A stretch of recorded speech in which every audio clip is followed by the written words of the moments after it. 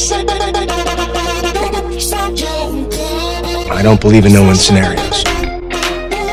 Data, I cannot make bricks without clay. I don't know where you get your delusions, laser brain.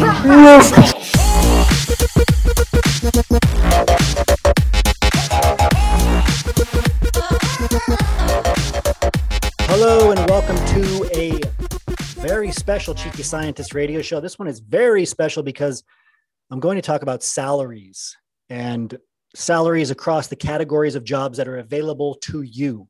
This is something that we have not done before. I have not done a podcast on this before.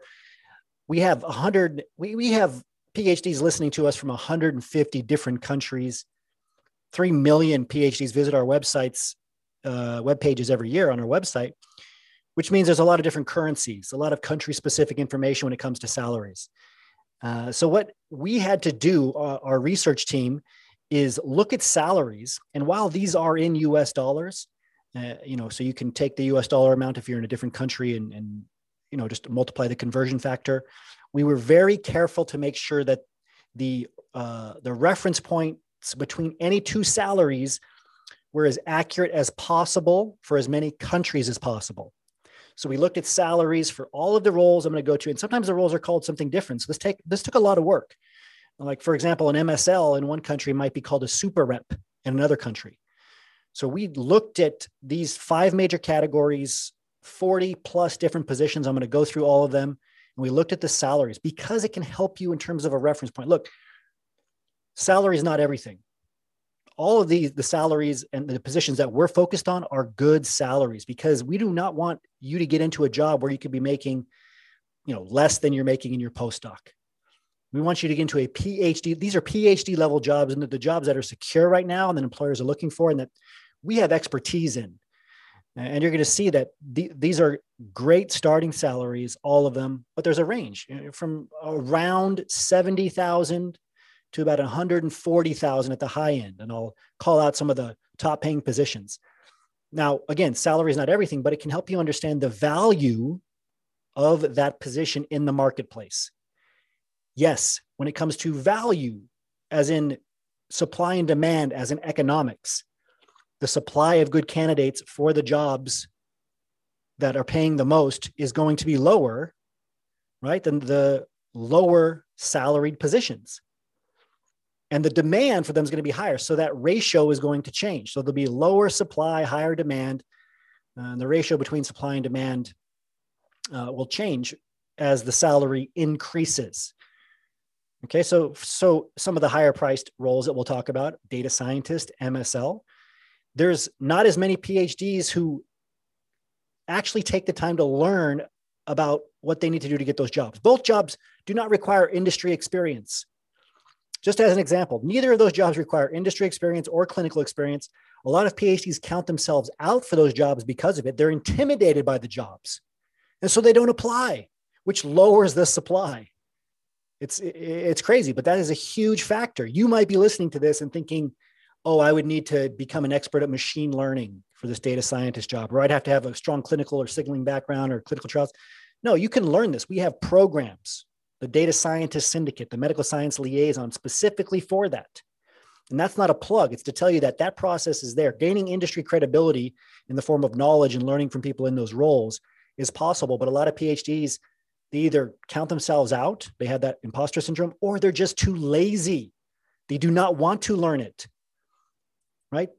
And so that what they'll do is that some PhDs will even show a disdain for these higher salaried positions. Oh, well, this is for people that only care about money, or I can't get into this because of X, Y, Z. So it doesn't make sense for me to apply because my background is so different. I'm in forestry. It doesn't matter. I've seen engineers, people in a background of forestry, zoology, get into MSL jobs and data scientist jobs. But that happens, right? Not every PhD out there is listening to this radio show or believes in themselves, has been able to overcome that imposter syndrome, or is willing to do the work, the learning, getting access to the higher level networks to get into those higher level positions. But rest assured, the job market will tell you how valuable a position is. Just like the job market in academia has told you how invaluable you are in academia. not you, but PhDs, right? The PhD in general. I talk to a lot of life scientists in particular that just see, they're like, well, life sciences are so important, but why am I paid $33,000 a year as a postdoc? Because there's an oversupply of academic PhDs, right? Which affects that supply and demand ratio, which means that academic employers don't have to pay a lot for you. They know they can probably just get you to work for them for free out of guilt, right? A sense, they'll tell you, oh, it's just noble to work for nothing. They'll hold a carrot in front of you, whether it's a degree, et cetera. And then you even have PIs that'll make you feel guilty afterwards, even after you graduate, to work for free. I don't want you to do that. I want you to know exactly what you're worth, right? So, and then even if you have a different currency for the country that you're in, their reference point. So the difference between what a data scientist and an MSL is paid when I go through these salaries will be the same for you no matter what country you're in. There'll be, if there's a bigger gap between the two in country A, there will be a bigger gap between the two in country B, in the best possible way for the research that we were able to do to make it as accurate as possible when it comes to referencing the jobs against each other. Now, if you don't know our framework yet, we break down positions in industry into 5 categories: information aggregation and patents, which is one of the broadest categories that we break down into 3 subcategories. Business, finance, and policy, that's another broad category that we break down into 3 subcategories. Sales and marketing, research and development, clinical and medical affairs. Okay, so I'm going to start with information aggregation and patents. The 3 subcategories are intellectual property, writing and editing, information and data management. Now, intellectual property has 4 positions I'm going to go through. IP lawyer, I want to cover that because so many PhDs have considered getting their JD. Now, you do need a JD for this job. It pays $117,360 on average. However, there are incredible roles in this space that you can get into right now without an extra degree that pay nearly as much. A patent agent or scientific consultant, $98,080 is the average per year. Technology transfer officer, $85,863 per year. This is essentially an academic position where you're working usually for a university. Patent examiner, $89,205, sometimes called a patent analyst. More and more often called a patent analyst. Okay, let's go to the second subcategory here. This is writing and editing. Scientific writer, technical editor, $83,368. That's a great salary for being able to write at home, and you could even have multiple clients. But that's if you work for one company, that's the average salary. Scientific journalism and publishing, $63,693. This is why I recommend anything that's below 70. I am going to recommend you aim higher. The scientific journal, right? The academic journal publishing industry is not doing well right now. I would not get into it. Now, this next one, medical writer, it's an umbrella term for 20 different job titles. Sometimes, it could be copywriting, medical education writing. It could be really strict on-label writing, like writing what's on the label of a Tylenol bottle. That's the example I like to use. This is the highest paid one. It's one of the few over 100,000, $102,603 for medical writing. That's the average. Now, you can write, it gets the name from purely clinical writing, and you can get paid very well for doing that. You don't need clinical experience to do this. Medical writer, one of the highest paid, most secure jobs right now that you can do remotely. The third subtrack here under information aggregation and patents is information and data management. So healthcare informatics technologists, $75,775. Business intelligence analyst, anything that ends with analyst, anything that has informatics in it or technologist in it, you can get into as a PhD, no matter your background, because you're dealing with data and or information. So business intelligence analyst, $85,274. Data scientist, second highest average starting salary here, average salary here, second highest average salary for a PhD level job that doesn't require previous industry experience is data scientist, $119,413.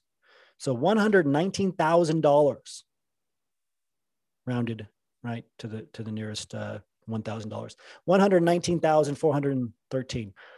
Operations research analyst, the last position under this bucket, $84,810. So hopefully that'll help you understand what your options are if you like dealing with information and or data, right? So you want to get into a numbers heavy position or a writing intensive position. Those are your options. Now, track 2, sales and marketing. There's a caveat here for this one.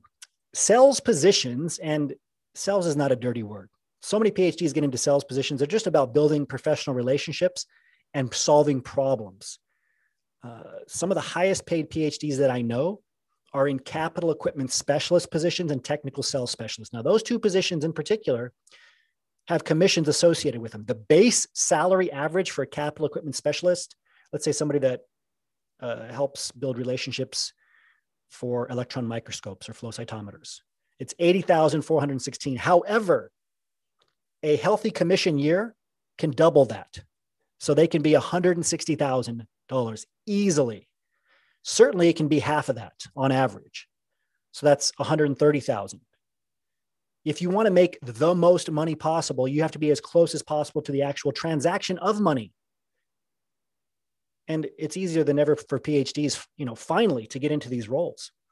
Technical sales specialist, this might be like an account manager, somebody that manages maybe an antibody portfolio or something similar, software packages. Base salary is $88,785. Notice the base salary is a bit higher there. Why? Because their commission will be usually not as big as somebody selling capital equipment, which can cost hundreds of thousands to even, for an electron microscope, a couple $1 million. So technical sales specialist, however, they on a good year could get a $50,000 increase just from their commissions that year. That would take that to about 130, maybe a bit higher, $140,000 per year. That's very, very common for that role. Product manager, might be surprised to learn this is one of the higher paying roles. Product with the D, product manager. So you might manage multiple products. You might manage a feature of a software package. That's a product. It's a great role to look into. A lot of user experience researchers eventually transition into this role. $94,704. That's the average. Application scientist, the number one job for PhDs across the board, the number one non-bench jobs that PhDs get into first in industry across the board. Application scientist, application engineer, application specialist, $87,024. That is the role that I got into first. And I was paid a little bit less than that. Within 6 months, was making $100,000. It's a great position to get into, especially without industry experience, and because the volume, by volume, it's the number one position. Market research analyst, $77,934. Marketing communication specialist, Marcom, if you ever hear that, Marcom specialist, $70,956. You can get paid that amount for just managing social media accounts for a company as a PhD, because they need to make sure they're putting out credible information with an understanding of the technology and the technical speak, right? You can't have a company that's a big pharmaceutical or big biotechnology company, for example, that doesn't know how to speak the language, the technical language, and they don't want to look like amateurs or like they don't know what they're talking about on their social media. Number 3, research and development, always popular for PhDs. A couple of new positions here that I'll talk about. Technology development specialist, $76,717.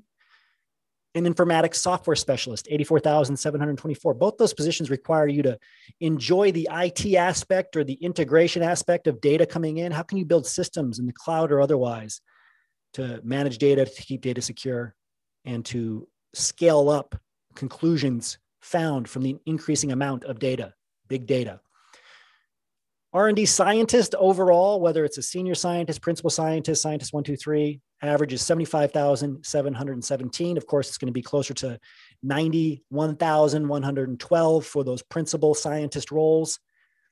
Quality assurance and quality control, $82,238. A lot of PhDs are surprised by this. An R&D project manager is one of the higher paid roles, $93,371. Why is that? Because organization, being able to deal with different stakeholders, being able to speak nerd and speak normal person, you'll have to deal with a lot of investors, executives. You'll be responsible for making sure executives get things done as an R&D project manager. Highly valuable.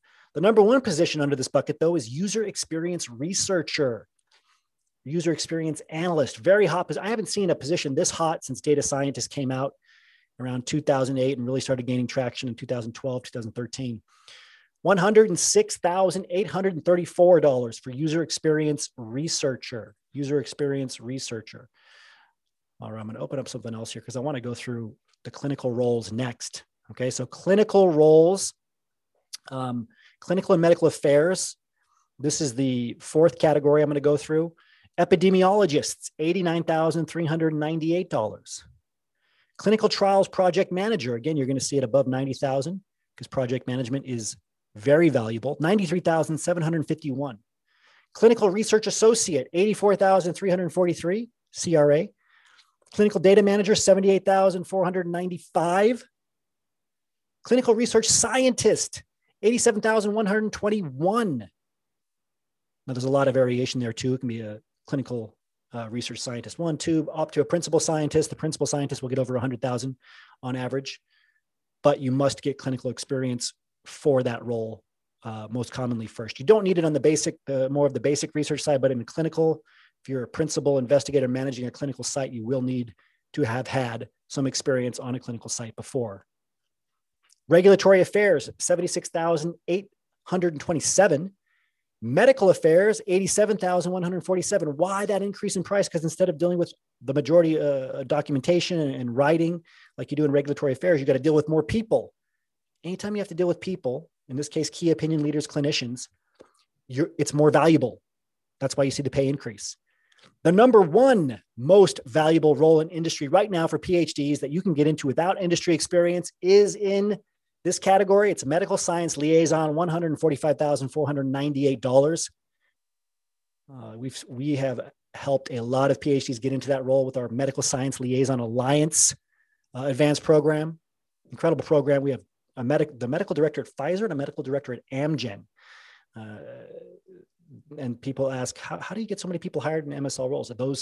Those two directors that hire MSLs all the time, two incredible people that are program leaders for that program. Okay, fifth and finally, business, finance, and policy gets broken down into financial services, business and strategy, research, policy, funding, and government. So under financial services, we have quantitative analyst, anything that's close to money, right? The transaction of money, in this case, literally the finance department in many companies, pays well. So quantitative analysts, $118,127.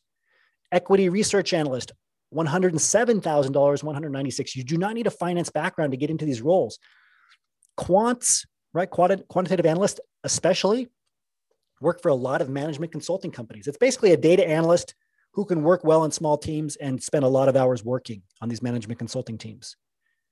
Now, the second track under business and policy is business and strategy. So research analyst at a VC firm, $81,086.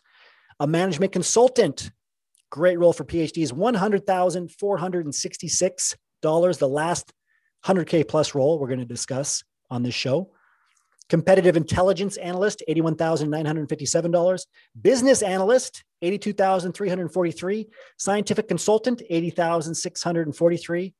And a very popular role, large volume. I think that matters, right? It's like if you ever look at a review online, like an Amazon review, if it has like a 5-star review, but only 5 people have reviewed it, who cares? But if it has a 5-star review and thousands of people have reviewed it, you pay more attention. So application scientist and now business development manager, the volume, the number of PhDs getting into these roles are substantial. So there's a lot of opportunity there, even if it's an $81,212 average salary. Okay, so the very last category we're going to look at is business and policy with the subcategory policy, funding, and government. Science public policy advisor, $74,911. Grants facilitator, please do not get into this role, $47,047. Science ethics, $63,107. NIH or NSF or another one of these program officers, $64,284. Nonprofit officer, right? So often called a NPO. Average salary is $68,107. There's a lot of variation there. So the standard deviation for NPOs varies quite a bit. Those are your options. So hopefully that helps you understand the value of these individual positions, gives you another reference point to evaluate where you should start in your job search, and will help you find the position that's right for you. I would love to get you into our Cheeky Scientist Association program so that I can work with you and mentor you to get you hired along with our entire team. Maybe right now you're trying to figure out your job search on your own. After being in academia your entire life, that's not a great strategy. They don't just hand out jobs that pay these salaries. Maybe you're listening to a lifetime academic, a career counselor, university career counselor that's never worked in industry. This person doesn't know how to work in industry, let alone how to get a job in industry. Okay, maybe you're listening to somebody who doesn't have a PhD, a friend of a friend, or somebody tells you something. They don't have a PhD. A PhD level job search is very different than a non-PhD job search. Finally, maybe you're listening to somebody who's like doing coaching in their basement, like they're working on the side. They're trying to tell you how to get hired, but they've never hired anybody themselves. If you're listening to somebody that doesn't have many, many people on their full-time employee payroll, they don't have full-time employees at all, you need to question yourself, right? Because how are they going to know how to hire? They've never done it themselves. I would love to help you get hired. Cheeky Scientist is the world's largest organization dedicated to helping PhDs get hired, the largest platform in 150 different countries. 3 million PhDs come to our websites, our web pages on our website every single year. We've been published in Nature. Look up Nature, Isaiah Henkel, you'll see my article. The Harvard Business Review recently got published there. Our methodology help you understand what's possible for you, the process you'll need to follow, that you will follow in the association, the network that you'll get access to. If you want to learn more about the latter, go to phdsgethired.com. It'll take you to our informational page for the association. As always, remember your value as a PhD and start thinking and acting like a successful industry professional.